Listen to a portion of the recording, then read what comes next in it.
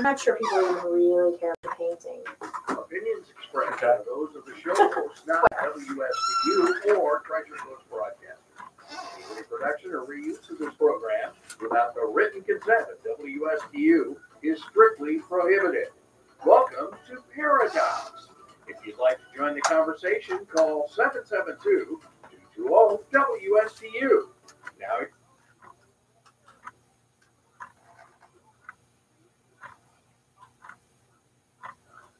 hello, Lee Ann. Hello, Ira. Hello, Frank. Hey. Everybody remember Frank? He's our chief engineer. Frank makes us look good. Frank does make us look good. He's great. Guess where we just came from? All of us. We just came from the Gaffer. Yes, thank you very much. It was wonderful. Your favorite place? My favorite place. We're recording this show at night. It was great because we got to go for dinner first. Shout out to the Gaffer. Best food in Stewart. I didn't get to sit on Your favorite Norm stool. Yeah. Because we had a table, but everybody's there. You know, Rick Wilson, and they knew your drink order. They knew the drink order right away. They came over and said, "Do you want your usual?" And that gave you warm and fuzzies. It's always the warm and fuzzies of the Gaffer. Why is that? Why is it that a place of familiarity is your thing? Because it's my special pleasure, and people like feeling good about themselves, and I feel good about myself when I go to the Gaffer. Don't you have places where you feel good about you? Yes, alone. Did you know that? In the bathtub by myself with no one asking for anything. Well, I'm not even going to go there. I'm just going to tell you, for some people, it's about the food. Everybody knows I'm a foodie. For some people, it's about making themselves look better. And today's show, face it, you may need a facelift. We're having a conversation with Dr. Stephen Adler, MD, facial plastic surgeon, right here in Stewart and in Miami. Hello, Steve. Hello, Ira. Thank you for being our guest today. It's my pleasure. This is exciting. Not only is he our guest, he also tortured through dinner with us. So we appreciate your company as well. But the thing is, we got to preview the shows because we had a little practice. You know, we usually do this cold. But this may actually be even a better show. It may. Yeah, we got to kind of chat about what we were going to talk about. And I'm so excited because I think everybody has questions for plastic. You know, I'm excited too. And it was so hard getting Dr. Adler on the show. Dr. Adler is so busy between his two offices, one here in Stewart and one here in Miami. But let's get to know Dr. Adler a little bit before he tells us about what he does.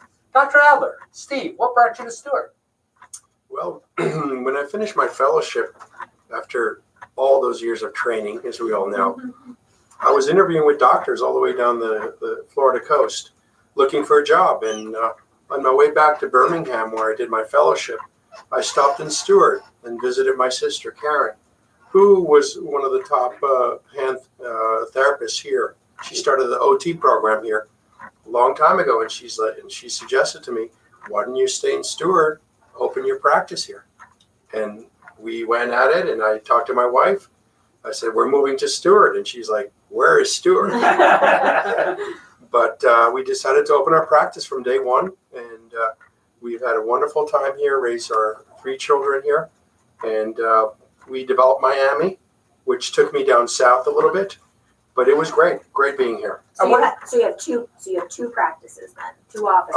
I have 2 offices. Okay, so one is here and the other is in Miami, in the area of Coral Gables. All right. And what year did you come to Stewart? I came here in 1997. Are you aware that Stewart used to have another name? No, I did not. It used to be called Potsdam. It was changed to Stewart, I believe, in 1913. Prior to that, it was called Potsdam.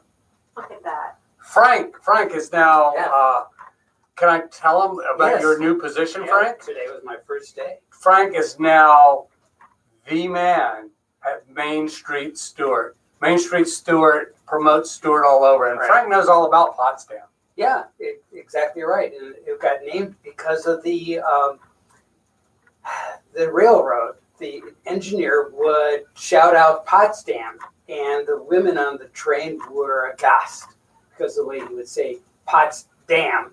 And so they elected to use a different name for Stewart because of the way the conductor had called out the name. Well, that's interesting. Yeah. That's like awesome. So I'm going to get back to Dr. Adler. If you just joined us, we're here at WSTU 1450. AM radio, and you can stream us or you can listen to us on iTunes or on Podbean. And it's just going to be such a fun show. You have a family here, and I know you're very family oriented. You spend a lot of time with your family. You have 3 daughters. That's correct. Where are they? Well, one is now graduated from Georgia Tech, and she's working as an industrial systems engineer for Goldman Sachs in Salt Lake City. And my second daughter, who's just graduated with a math and finance major, and she is working in Houlihan Lokey in investment banking in Dallas. Wow. And then my little baby, she's 12 years old, and we're happy to have her home. And your wife also works with you at your practice, correct? Absolutely. She's the right hand. She's has a business background. She's a CPA, has a master's in finance, and she pretty much works in all the operations, payroll, budgeting. She's the boss. She actually pays my salary. And you're not the only doctor in your family, is that right? You have other siblings who are also physicians? Yes, I have a twin brother, Eric, and he is also a facial plastic surgeon like myself. And he trained in the military. Walter Reed was part of the initial Desert Storm. And he is now practicing privately in Puerto Rico. And he's doing good. I have an older brother who is in Virginia, in Fairfax, and he's a OBGYN. And then I have my sister who was the head of the OT program here. Now she's now in Fort Lauderdale heading the VA OT program. And when you say here, you mean Martin Memorial Hospital? Martin Memorial, that's correct. And for those of you that don't know, OT is occupational therapist. And occupational therapy differs from physical therapy because it deals with the hands more so than just gait and walking. Your brother, Eric, who's in San Juan, how's he done since Hurricane Irma? They've bounced back pretty well. I mean, initially they were down for about 4 months, but thanks to he has his own generator in his facility, he was able to set up back his practice, and basically everything picked up within 6 months to a year. So he's your twin brother, and he does exactly the same thing that you do. Yeah. Exactly. So how did that work? I mean, did you speak to each other during training and say, I think I really want to do this? He's like, I think I really want to do this. Were you together at all during training? No, in fact, actually, we went to undergrad together at Washington University, and after that, we went to med school. We decided to kind of have a divorce because as twins, we live with each other. Identical twins? We're fraternal. Fraternal. And we decided it was time to break up this relationship. Right. So he went to New York and I went to Philadelphia. And but we kind of went on our own and then just we gravitated to the same things, which was interesting. Was that a traumatic breakup for you? It was. Have you reconciled? We have reconciled. So do you talk about cases with each other? Do you compare your work? Do you say, well, I did this procedure this way? He goes, well, maybe you should try it this way. Do you guys compare and? Oh yes, we do all the time. We're pretty much 3 to 4 times a week comparing notes on certain cases that are interesting, maybe a little not on the normal kind. I recently went to Puerto Rico on a Saturday because there's a particular procedure I do that he wanted to get more comfortable with. So he lined up 6 surgeries on a Saturday. I flew there at 7 in the morning, picked me up at the airport at 9. By 10 o'clock, we were in surgery. We did 6 surgeries. He took me back to the airport at 7 o'clock that night, and I was at home that evening. So you do all this in English or in Spanish? Or in Spanglish? We do it in English and Spanish, believe it or not. Yeah, we do kind of both. Just being there with the patients, being Spanish speaking, we did it mostly in Spanish. Now, speaking of Spanish, and I know that is your second language, you're fluent in 2 languages. You were born and raised in San Juan, Puerto Rico. Correct. Actually, English is my second language. Your wife is also from Puerto Rico? That's correct. And you have an office in Miami? Absolutely. The Miami office is more of an international-based clientele. What prompted you to schedule or to open an office in Miami? And do you operate in Miami? Do you bring those patients to your suites here in Stewart? I started the office in Miami about 18 years ago. And it was basically because we were starting to see patients coming up here for surgery. And my wife, They found you. They found me. Okay. So we kind of captured the opportunity to, instead of having people come back and forth, we would set up a satellite office in Miami, and we would go there once every couple weeks. At that point, it was once a month, and we built a practice from there. Now we're there about 4 times a month, sometimes more depending on the days. We'll work on the weekends, but we have kind of it's a big trampoline for a lot of our practice here. We see patients from all over Europe, South America, Central America. We even see from the West Coast, California, and Miami being a hub of its own, really attracts a lot of people in the industry. Now, you have this major surgical suite here in Stewart. And I've been to your office. Yeah, can you describe it? Describe it for us, because as we've talked with other guests, it takes a village, and you literally have a village there taking care of your patients. Tell us about your office here in Stewart, where it is, and how many people do you employ there? Yeah, we employ approximately in our practices about, I would say, 20 people, with some part-timers and per diem employees. We do have a recovery overnight facility where it's actually a registered hotel. It's called Renaissance Suites, and it is a truly registered hotel on the 3rd floor where patients will come in, have surgery, and then they'll be discharged, go upstairs where they have some assistance for their overnight care. And it works out really good, especially with the people coming from out of town. I love it. So, when you were kind of, in training, thinking that you wanted to be a plastic surgeon, did you envision that this is what your life would look like? Did you have mentors that practiced and you kind of knew what you were getting into? Or, do all people in plastic surgery have the same intentions when they come out? Well, the intentions vary depending on your interests. I've been fortunate enough in my life to have great mentors, and I did have a vision of creating this basically self-sustaining facility where we have everything from the operating rooms to the recovery rooms to the medical office and to the overnight stay. So I did have that envision since 1997 when I completed my fellowship, and I've had really a fantastic experience. It's been fun. It's been a lot of work since we have to be credentialed. We have to follow a lot of laws, regulations.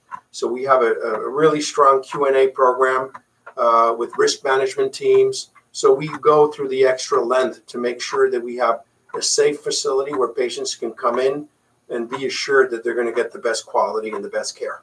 Now, you're a facial plastic surgeon.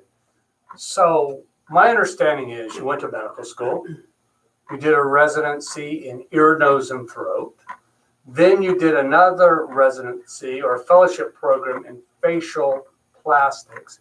How does that differ from a plastic surgeon who does a surgical residency and then does a plastic surgery residency? What differentiates you as a facial plastic surgeon? Well, the most important thing in the difference is that the ear, nose, and throat training is not just ear, nose, and throat. It's actually head and neck surgery and facial plastic surgery and otology and basic skull surgery. There's a lot of subspecialties within the ENT. So certainly you get more than just an ENT experience. So you do that for 4 years after 1 year of general surgery. So you're basically concentrating most of your training in what we call head and neck disorders and problems, which include reconstruction, cancer surgery, whether it's removing a jaw, a neck, and putting it back together using rib grafts and using all kinds of flaps. So the experience is more than just an ENT.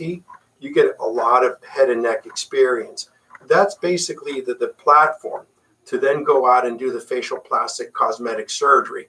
And in contrast to, let's say, somebody who goes to the general plastic surgery route, which basically they do approximately 4 to 5 years of general surgery and then do a specialty in plastic surgery for 2 years, we do practically 5 years of face and neck training. So for the listeners who have no idea what a plastic surgeon is, can you just dumb it down for all of us and explain what is a plastic surgeon? How does that differ from any other type of surgeon? Well, a plastic surgeon is one who has done at least 2 years requirement of plastic surgery training, and this can be done after 4 to 5 years of general surgery training. And that's the making of a plastic surgeon. They're boarded by the American Board of Plastic Surgery. From our facial perspective, we do the 4 years of head and neck training, as I call it, and then you do an extra year of facial plastic and reconstructive training. And we are boarded by the American Board of Facial Plastic Surgery. And in fact, both boards are considered equivalent in the state boards, in the national boards, to be as equivalent. And so they're both required, and they're both the training, the testing, but they're both also credentialed to do the plastic surgery in their own areas. Dr. Steve Adler, what's your typical day like in the office? Oh, my day starts early. We operate 5 days a week, except when I'm in the Miami office. And sometimes in Miami, I'll do some small procedures, but we start at 7:30 in the operating room every day. And we'll do on average between 3 to 4 cases a day. And then we, in the meantime, after the surgeries, we see consults, we see follow-ups, we do the Botox, the fillers, the non-invasives. So it's really a full day of work. And sometimes we do evening hours, especially as we are backlogged with our fillers and Botox. We open a couple nights a month. And that's kind of a popular time because a lot of people that work like to be able to do this and not have to take time off work. Let's talk about non-surgical plastic procedures for a while, because I would imagine that most patients that you see don't require surgery, but just want to look a little bit better. And let's start with talking about Botox and fillers. What's the difference? Well, the Botox is basically a substance or a protein that basically paralyzes or relaxes muscle. It's not a real toxin, believe it or not, as people talk about Botox being a toxin. In fact, it's a protein. It doesn't cause any damage to the cells. So the key is that Botox relaxes muscles that lead to hyperactive lines, wrinkles. We use Botox for people that have facial pain. We have people that have TMJ. So Botox is not only used in the cosmetic arena, but it's also in the functional arena as well. When we talk about fillers fill and Botox paralyzes. That's really what we do. And whether you need volume, whether it's on the lips, on the cheeks, on the area of the eyes, one doesn't replace the other. And that's important. So to put it simply and comparatively to laundry, okay, Botox is getting rid of the wrinkles, and fillers acts more like a starch. It helps you keep your shape. You look like a guy that does a lot of laundry. No, I can just tell that's your job. I don't do a lot of laundry. I just don't like wrinkles in my clothing. And you had mentioned to us at dinner that Botox has been around for about 50 years, but why is it now come so much into vogue? Well, what's interesting is Botox, we're using it functionally for people with muscular disorders, kids with strabismus, torticollis, hemifacial spasms, where people have paralyzed faces and hyperactive muscles. And what happened was that people that were being noticed with paralyzed faces were having less wrinkles on the paralyzed side. And that's how Botox became a cosmetic phenomenon back in the late 90s. Okay, approved for wrinkle treatment in 2002. It was amazing. It was basically we selectively paralyze muscles that lead to wrinkles. So I would say that the expertise that you have, obviously, is to be able to listen to a patient, determine what their goals are, and then determine whatever the treatment is. In other words, I think a lot of people just think Botox fixes everything, and that's certainly not the case. And that's exactly what you do. But a lot of people are doing Botox now. And so therefore it's become a little bit more affordable because they can now get it like at the dentist's office. How do you feel about that? Well, I think I've never been one to be exclusive, but I do feel that to do Botox, you got to really learn the craft. You have to understand the indications. and selecting the patients correctly, examining the patients, and you cannot address every patient similarly with Botox. Now, fillers, there are a lot of fillers out there in the market. What fillers are currently being used, and what's on the horizon? Yeah, your microphone got turned off. There we go. I'm sorry, my microphone got turned off. It's a little bit louder now. It's And, you know, I'm just glad it wasn't the FCC turning off my microphone. And it was, Frank, do we need to go back? Oh, No, we're good. Just one sentence we lost, not a whole lot? Yeah. Okay, great. So what fillers are currently being used? What do you like to use? And what's on the horizon? Well, when it comes to fillers, there's a lot of development in some of what we call the artificial fillers. You see the hyaluronic acids, the Restylans, the Volumas, the Juvederms. You see some that have some of the acrylic components like the Belloteros, which I'm not too crazy because you're basically injecting acrylic in the face. And Articol, which is a suture material that can cause some inflammation and reactions. You really need to understand the physiology of the filler before you select it. And some are not my favorites, but the key is safety, knowing how to inject it, selecting the right patient. And that's everything. If you do all these things, the outcomes are predictable and good. So how do you make the distinction on what filler is needed? Yeah, well, first of all, there's a safety profile of the fillers. I believe in the hyaluronic acid fillers because they really they don't really elicit any reactions in the body like some others, like the Sculptras, which have been seen to create inflammation in areas of injection over a period of time. So I like to do what I call the safe fillers. And more importantly is really understanding the facial anatomy, understanding what the patient needs, and recommending something that's actually going to help them. So other than injectables like fillers and Botox, do you do other non-surgical techniques, lasers, peels, things like that? We have the CO2 laser. We use radiofrequency treatments with needles, which are really minimally invasive and are very effective at tightening the skin and improving some of the texture and surface problems. The lasers, I've been doing lasers for over 25 years, the CO2 kind, which is really the gold standard. And again, you have to understand the physics, the laser technology to be able to use it appropriately. We do chemical peels, which are great. And just as long as you have a lot of tools, you can select the right options. Laser versus peel.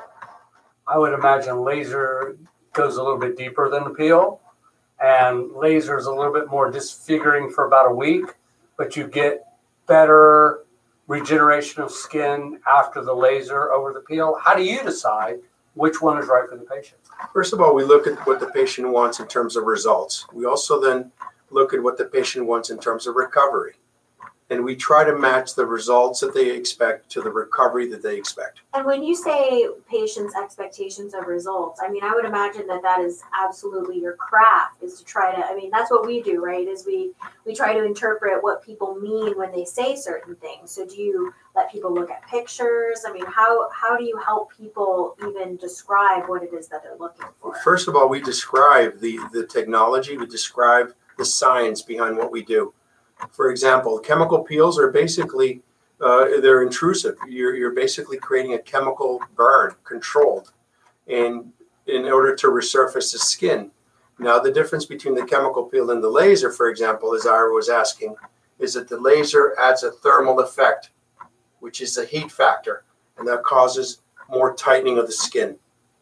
So better results with the laser overall if you have more wrinkles and more skin damage than with the peel. You know what? Steve Adler, you're a great guest. We've got so much more to talk about. We're going to take a commercial break. We're right here at WSTU 1450. Join us back in 1 minute with Dr. Steve Adler.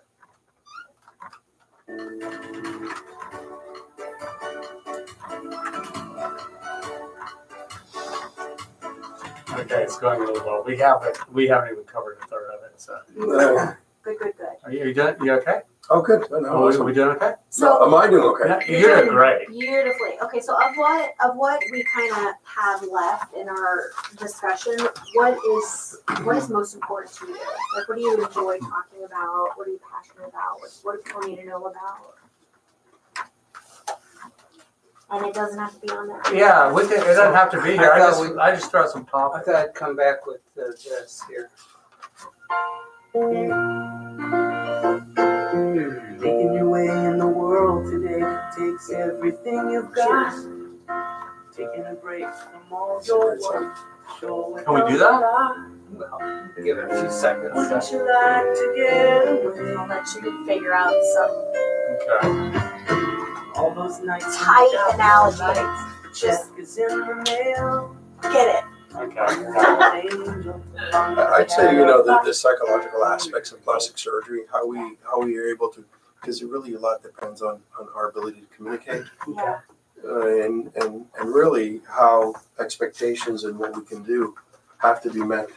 So let's go into, The psychology of plastic surgery. or let's just do a little bit of like surgery. Facelift, you want And the then facelift, we'll- eyelids. Okay. Let me And then just we'll say transition. how it needs to be.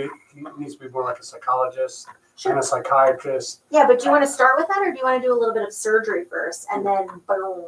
Yeah, let's do a little bit of surgery Yeah. first. Perfect. Okay, you're so gonna I'm going figure out this. to comment on the Get cheers. ready. I'm going to comment on the cheers thing. That he's going to start with the cheers music.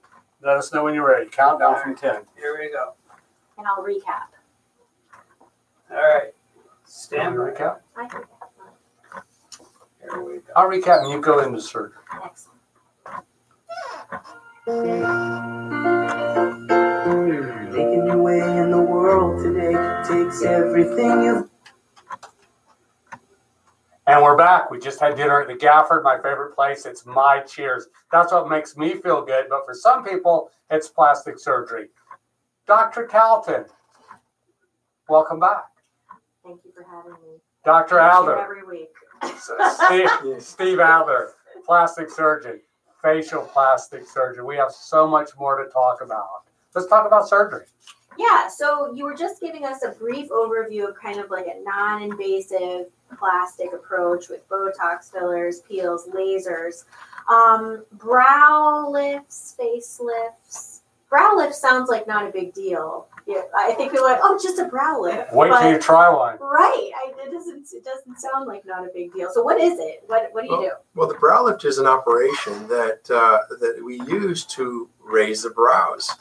But the main objective of a brow lift is more than just raising the brows. It's to open the eyelids, especially with people that have low-lying brows. The myth is that you need a brow lift to raise your brows, but you really need a brow lift to open your eyes. And so this is different than a blepharoplasty? Exactly right. Especially a blepharoplasty or an eyelid surgery is done to open the eyelids. But somebody with low-lying brows can be oftenly confused with having a lot of skin in the eyelids. And the wrong thing to do on somebody with low-lying brows is to do an eyelid surgery. That's not where the problem lies. Got it. And do you do those as well, blepharoplasties? Absolutely. We do the Okay. blepharoplasties, we do the browplasties, the brow lifts, and we do these endoscopically with small incisional surgery, which in contrast to what we did back 25 years ago, are quicker recovery, less downtime, less swelling, less bruising, and certainly great outcomes. Leanne, Yeah. I bet you didn't know that a brow lift's not done at the level of the brow. It's done up here in the forehead. Yeah, how does that work?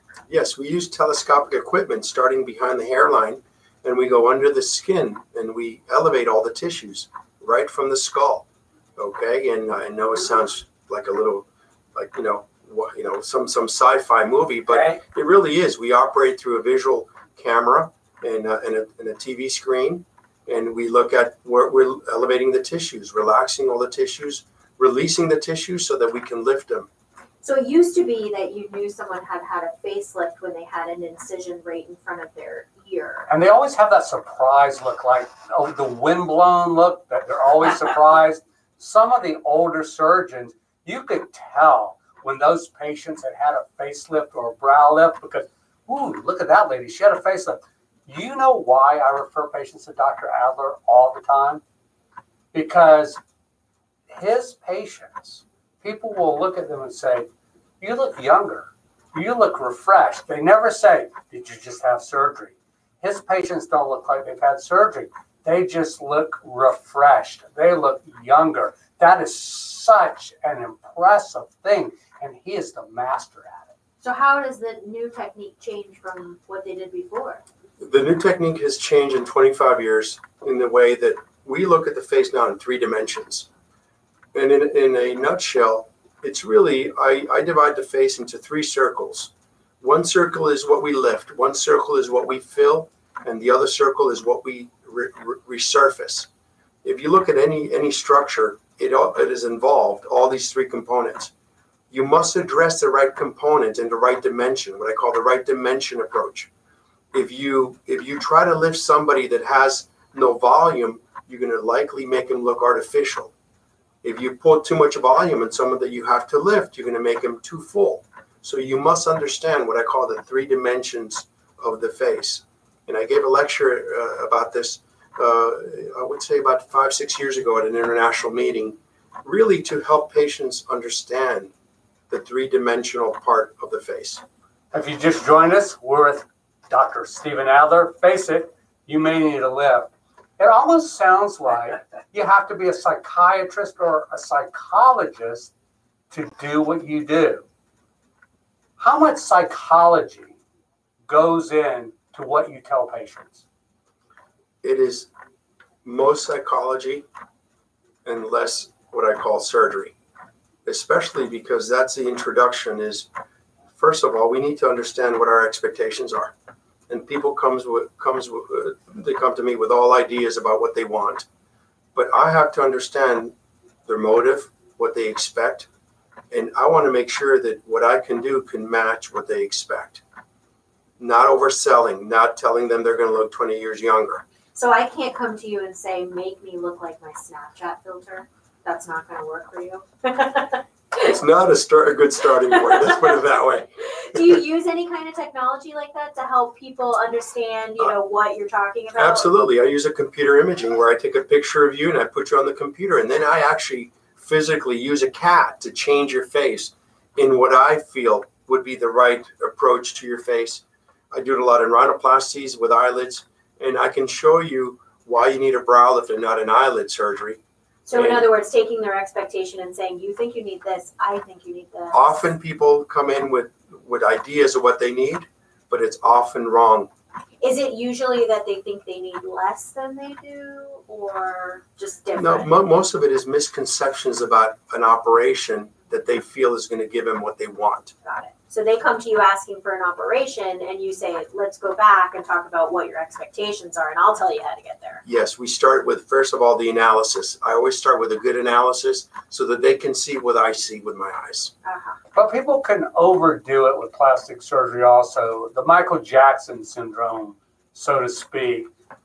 How hard is it to tell patients, you've had enough. This is where I stop. Because if you don't do it, somebody else is going to do it. How hard is that, and to express that to the patient? In fact, it's I did part of my studies in Beverly Hills, and back in the mid-'90s, and we see a phenomenon, especially out on the West Coast, where people walk into the surgeon's office and say, I want a facelift. And boy, if you say you don't need a facelift, they're going to walk next door, and the doctor next door is going to do it. So the key is, you have to stand your ground, and you have to do what you believe is right. That way you can sleep at night. And the problem is that doctors will do what some of the patients want, regardless of the outcome. And then if the outcome is not good, they'll say to the patient, well, that's what you wanted. When we know better, we're the professionals. We're the guiders to these patients, leading them to the right way. So this consultation, your typical consultation takes how long? It takes approximately 45 minutes to an hour. Yeah, because you're having big discussions about expectations from the get-go, clearing up misconceptions, making sure that everybody's on the same page. Absolutely. You're setting yourself for failure if you don't do this. And how often do you refuse to do surgery on patients? I would say that probably about 15% of the time. I'll refuse to do surgery, but more likely 50% of the time I redirect them into having something that's going to actually help them when they come in with a preconceived notion of what they think they need. And in this area, are you able to say, get a second opinion, and people oftentimes come back? I mean, do you have that collegiate relationship with your colleagues that do what you do? I think in our field is not as much collegiate, I would say, is more of a competitor, as I would say. But I'm very honest with my patients. I tell them, listen, go get 2 or 3 opinions. I think that's really the only way that a patient can validate and can understand, and more importantly, can know what doctor knows what they're talking about. I often have my patients ask, I know I need this done. Is there any way I can get my insurance to cover this procedure? And I usually tell them, if it's just a cosmetic procedure, probably not. But if you have problems with your vision because of lid lag, or if you have problems breathing for nasal surgery, and you might need what we call a rhinoplasty. Has nothing to do with the animal, Frank. Has all to do with rhino, meaning coming from the word nose. Got it. Okay, Frank. Oh my gosh. So does insurance at least cover some of this? Yeah, depending on the insurances, they might cover excessively droopy eyelids that actually cause visual field defects. We need to order the visual field exams to make sure they qualify for this. Somebody with nasal problems that are not able to breathe, the insurances might cover part of the operation.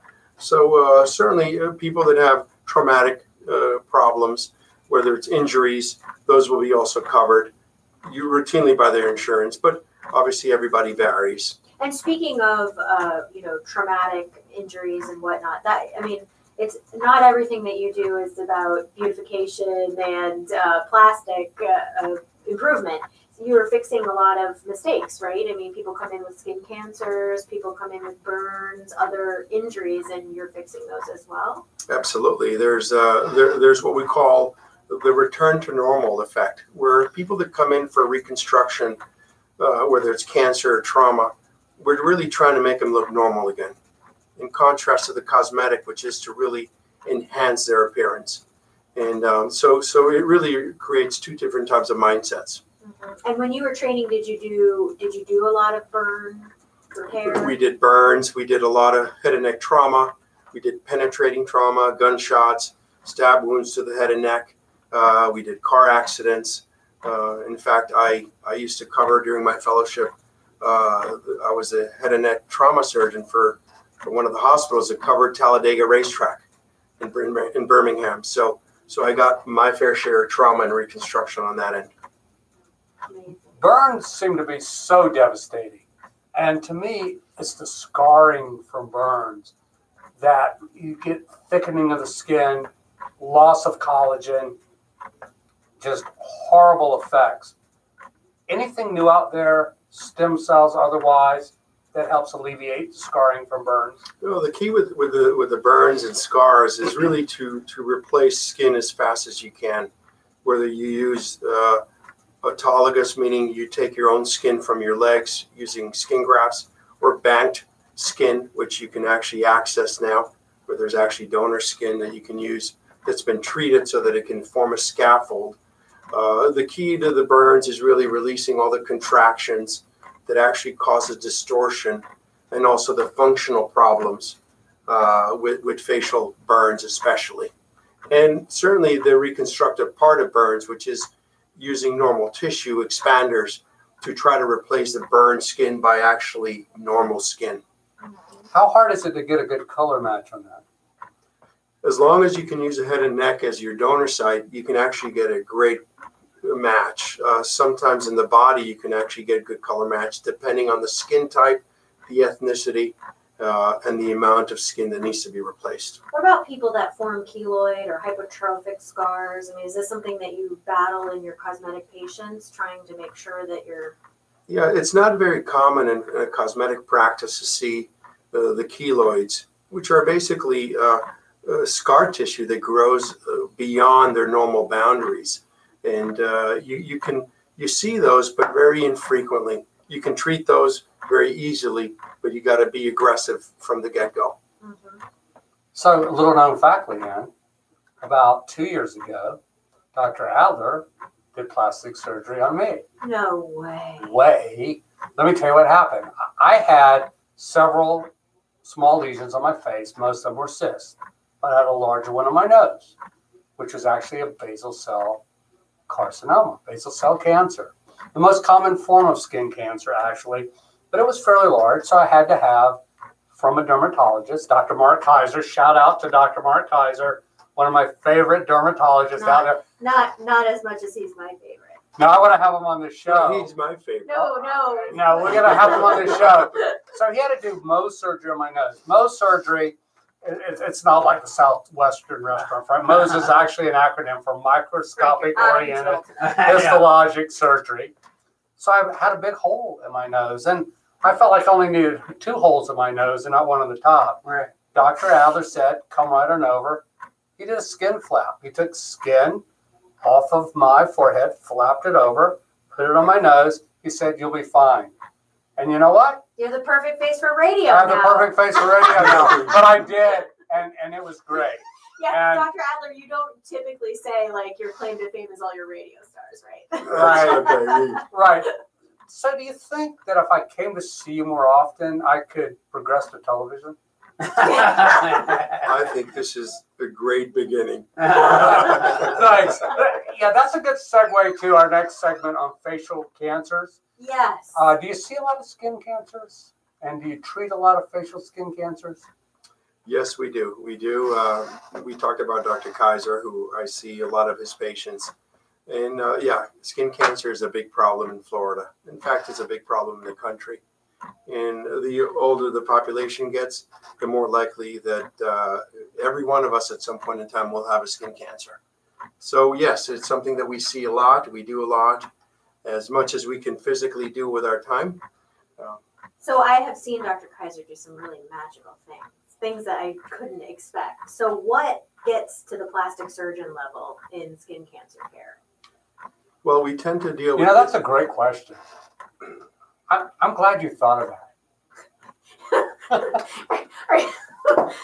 That's For what. those of you who don't understand this, Ira wrote this show, so he's really happy I came up with one contribution. That's an excellent question. Jeez.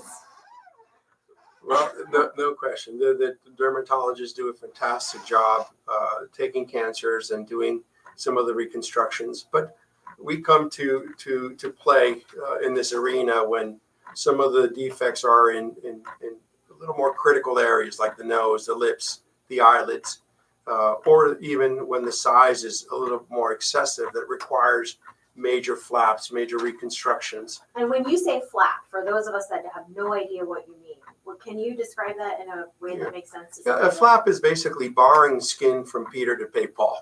So you bar skin from the area to rotate or to put into the defect, and you fix the area that you took it from. So you basically lift up the skin, undermine it so that it's loose, and then can pull it over into an area that it wasn't before. Exactly. Right, but the trick, I would imagine, is not to destroy the vascular supply. Exactly. Not just to destroy the vascular supply, but not to create a problem where you took the skin from.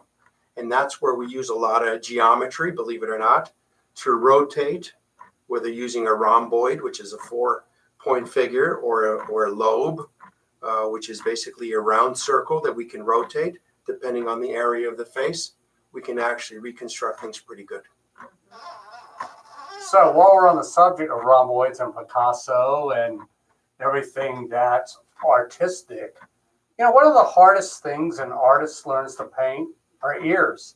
If you look at art, you never see the ears on a person. They're never rotated to the side. You're always seeing people front on. If you look at Renaissance paintings, rare that you see ears. If an artist can paint ears, he's a great artist. Dr. Calton is a great artist. Oh, Shout out to Dr. good Calton, grief. who just painted her dad mangoes for his birthday. I saw the picture. You are Phenomenal. No. Fantastic beekeeper and artist. No, I am not phenomenal, but I am taking art lessons from the fabulous Karen LaFell Massengill. And she's Another shout out. wonderful. That's great. Another shout out, local Stewart artist. She's wonderful, and anything that's good about what I do came from her. Ears. Do you like working on ears, Dr. Adler? I am all ears. What do you like about You get any corner you because can be on they the don't show. have a great vascular supply. They don't have a vascular supply. In fact, I do 2 types of ear operations. Number one is a typical protruding ears, where we have the young child, ages 4 to 6 years old, even into the early teenagers, where the ears are protruding. We actually can do an otoplasty, where we can actually pin the ears back so that they don't look as obvious. The second operation I do is actually I take somebody with large ears and can make them into a smaller ear. Wow. And that's kind of a neat operation, because I'm going to probably write it up, because we've done this in reconstruction, but I had not seen it yet done for a cosmetic reason, which I've actually recently done on a gentleman where his ears were so big and he wanted them smaller. So I took basically a third of his ear, cut it off, and actually made his ear smaller. Cool. Now, how long would something like that take for you? It takes me approximately about an hour and a half. All right. Well, that leads me to the nightmare that plastic surgeons dread: necrosis, tissue death, and non-healing. And to me, that would be your biggest fear. In an elective procedure, is vascular disease and diabetes a big risk factor in your decision making on whether or not you're going to do that surgery? Oh, absolutely. Not just diabetes, vascular disease, but people that smoke, people that vape, people that have been exposed to high levels of nicotine, which actually cause vasoconstriction or closure of the blood vessels. So it's not just a diabetic, but there's actually some things that people do, and those can be a problem. We also are careful with people with high blood pressure, because high blood pressure can lead to hematomas, which can actually cause necrosis as well. So we can see necrosis directly from blood supply or indirectly from a complication of other medical conditions. Now, the face itself has lots of blood supply. So versus like fingers and toes and everything else, the face has a lot of vasculature. But I'm sure there's parts of the face that aren't as well, that don't have as good of a blood supply, like noses and ears. So, I mean, is that what you mean, that people that are smokers may not heal from a reconstructive nose surgery, or any surgery? No, I would say any surgery. In fact, some of our patients, even people that have had radiation, are also people that are actually at risk of low blood supply to the areas. And we are aggressive in medical management with the aid of their internists. We also use a lot of the vitamin Bs, like the niacins, that actually cause a vasodilatation or enlargement of the blood vessels. In fact, a lot of our patients, we will put on niacin 200 milligrams to 500 milligrams 4 times a day to increase their blood supply. Yeah, niacin causes that flushing, that vasodilatory response, and it's all prostaglandin related, I believe. So on the subject of vitamins, I just have a quick question for you. I mean, do you sell products in your office, topical products, and this is where all of our money goes to these days, right? Is buying face masks and moisturizers. I mean, is there any use for those kind of things? Yes, there is use, but my approach to skincare is really a very simplistic but very direct, meaning that when I see patients, I try to put them on the least amount of products that are going to work. And we need to know what works and what doesn't. We use a lot of the compounding, which are prescription-based, meaning you cannot buy this over the counter, but at the same time, it has much more effective results, like bleaching creams, hydroquinones, kojic acid, for people that have pigment disorders or a lot of brownish. We use the retinoids, the retinoic acids. We use some of the antibiotic creams that we've compounded for topical infections. We also have compounded some topical steroids that in combination with other products are very successful. So we do have some of the hydrating creams, which I like instead of the moisturizers, because hydrating creams penetrate the skin and they hold water It's kind of like a sponge that holds water instead of putting a moisturizer, which basically obstructs the evaporation of water from the skin. Dr. Steve Adler, what do you like best about your job? I love how I change people's lives. That is the most exciting thing. It's not just about the face, but it's about to see how their life changes after that. If a patient wants to get a hold of you, give us your office number. It's 772-546-3223. We've been here tonight, Paradox, Dr. Steve Adler, facial plastic surgeon. Dr. Talton and myself could not have had a better guest. No, it was great. Thank you so much. You have demystified a little bit of what you do. There's so much more. You're wonderful. People love you. We need to take the fear away from this. Yeah, We do. Thank you so much. And thank you out there joining us on Paradox. We look forward to you listening to our podcast. Tune in again next time for another great show. We thank you.